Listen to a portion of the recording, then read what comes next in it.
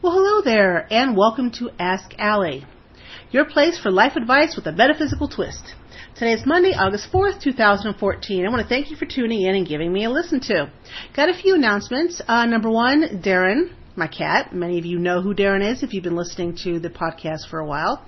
He's 18 and a half, and he's in surgery right now, working on his mouth. Darren has a chronic case of gingivitis. And no matter what we do, no matter what medications, antibiotics we've tried, it keeps growing back. And when it's there, he can't eat. So he's in surgery right now to clean out his mouth yet again. And last year when we did it, when he was a whole 17 and a half, we weren't that nervous because, he was still 17 and a half, still old, but, he was a young old. At 18 and a half, he is, a medium old. And because of that, there is a bigger risk to when you put an animal under with anesthesia in order to operate on him.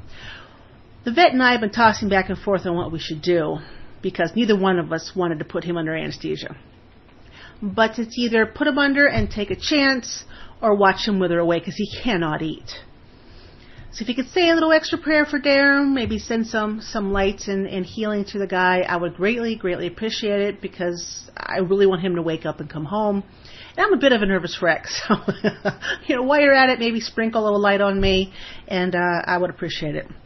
I decided to do another webinar. The Twin Flame Telepathic Sex webinar was fantastic. Unfortunately, for me, after the webinar, my website got taken over by hackers, and a porn site went up with phishing. I think that's how you say it. They gather people's information, all that icky stuff. So as soon as I did the webinar, my website went down. It was down for quite some time. I am in the process of rebuilding my website. I'm at a brand new host who hopefully has sealed all the front and back and side doors for hackers to get in. And I lost part of the site on the old host, so I'm painstakingly putting it back together again. So please stay with me. I will get that done. But the webinar itself with Twin Flames and Telepathic Sex went really well. So I decided to do another one. This time it's all about bring back desire. How to flip that switch and get your libido up and running again. Low sexual desire, low libidos is the number one complaint among women. And let me tell you, I know a lot of guys complain that their wives or girlfriends or whatnot, they don't have the energy for sex. She's like, oh no, she's always tired. Oh, boo hoo hoo. Well, the women who experience this low sexual desire don't like it. To them, it's the boo hoo hoo as well. Neither pair likes it.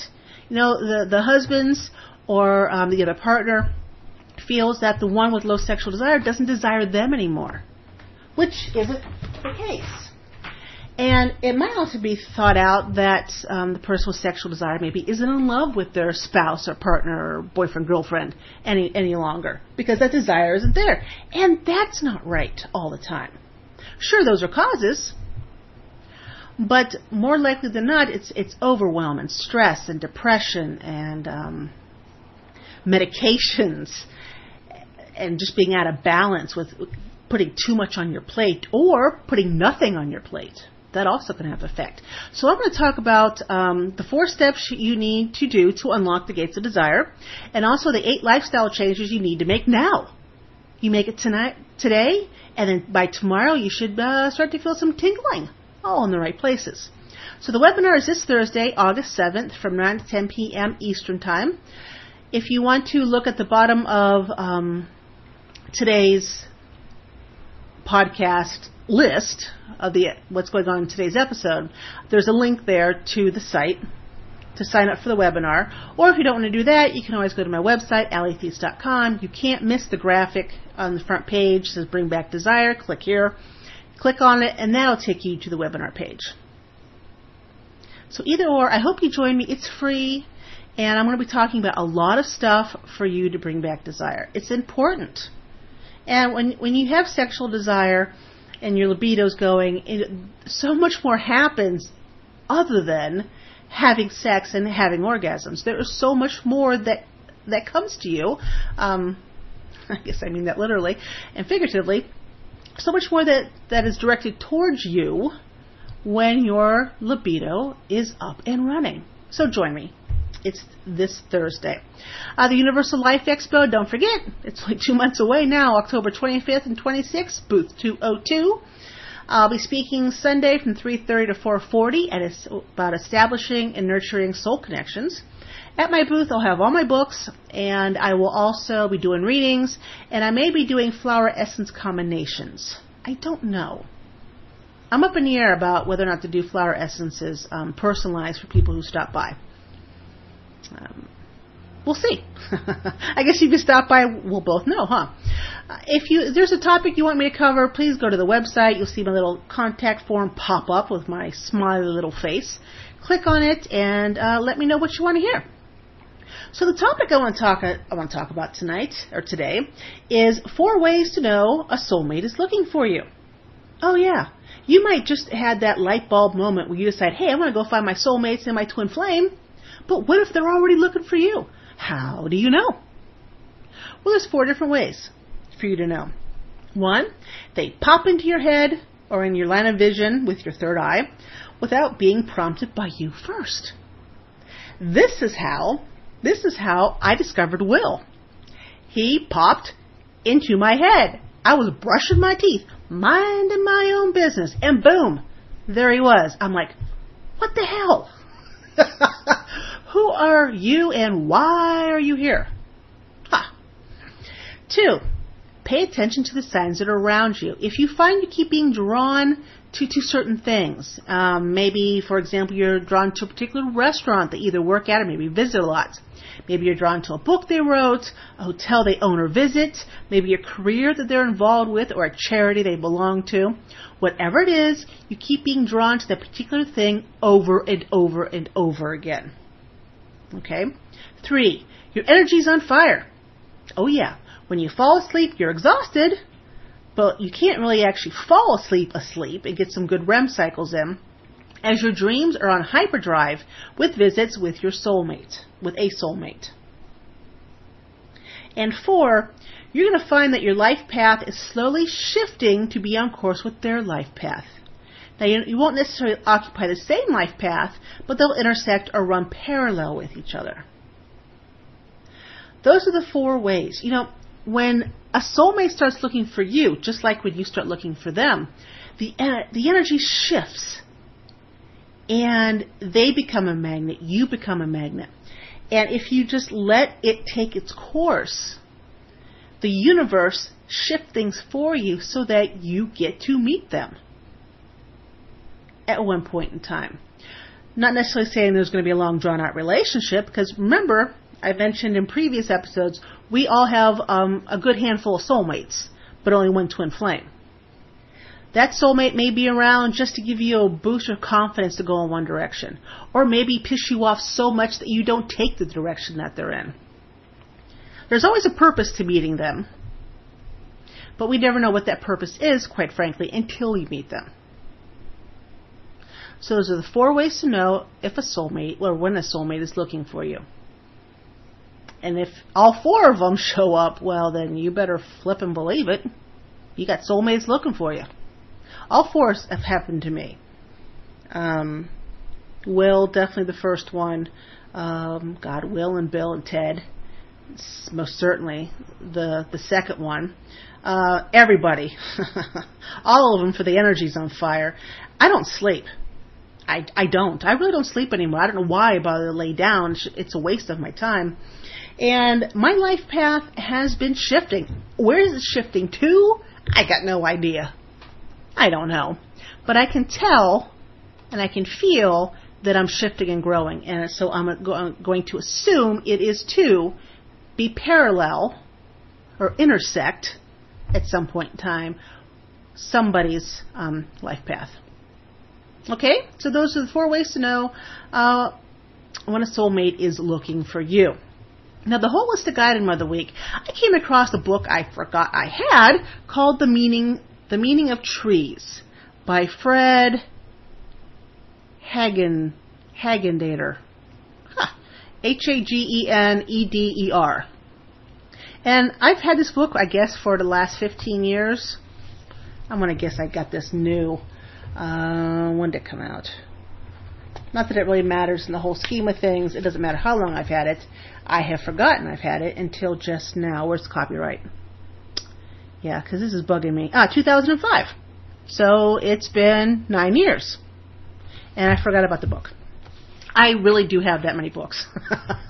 that I can forget easily that I have one. So hornbeam. I want to talk about hornbeam, the tree.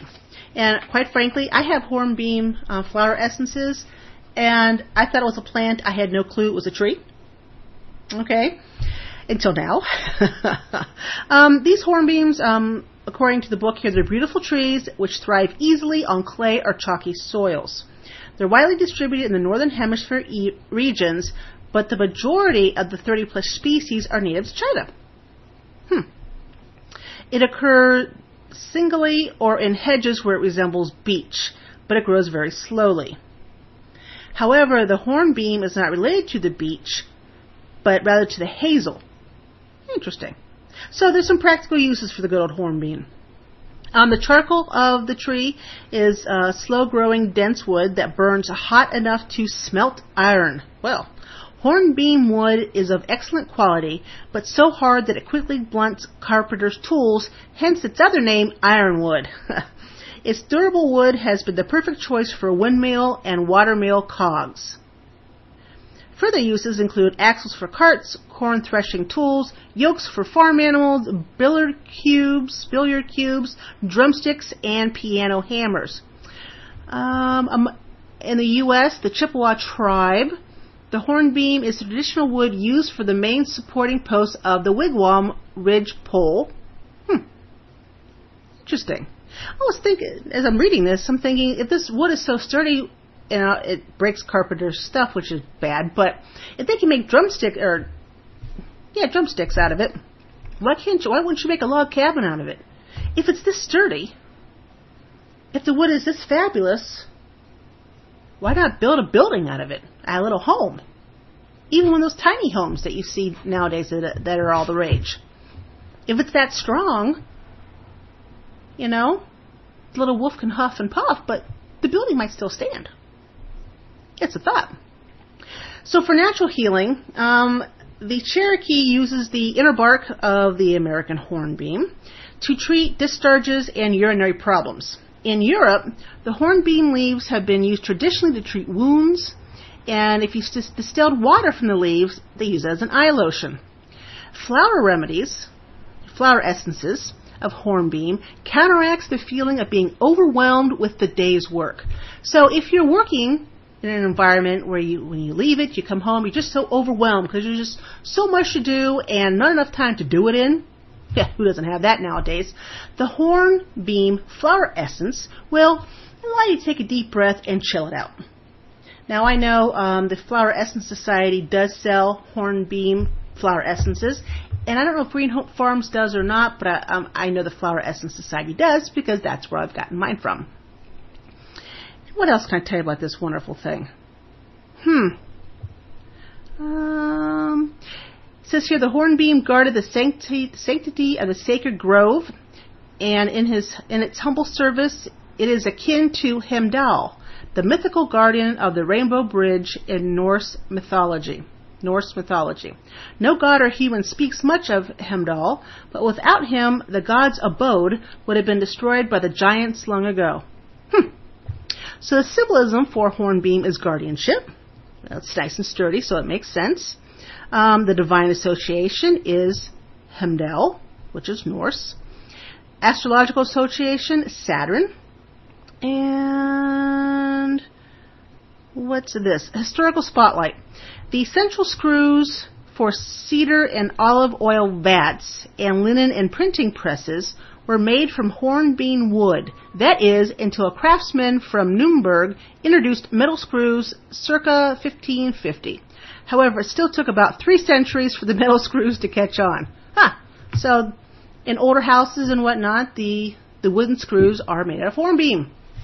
I know that has nothing to do metaphysical-wise, but I find it interesting. I mean, we have trees all around us. They're magnificent, magnificent beings, give off a lot of great energy. You know, when you want to get grounded and centered, go to a tree. Trees, you know, my neighbors I know think I'm insane because I hug my trees in the backyard when I need to.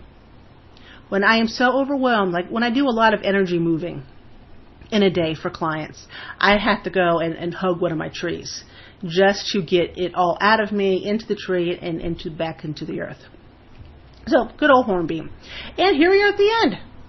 That was fast. I want to thank you guys for joining me here at Ask Allie. If you liked the episode, please rate it on iTunes and tell your friends.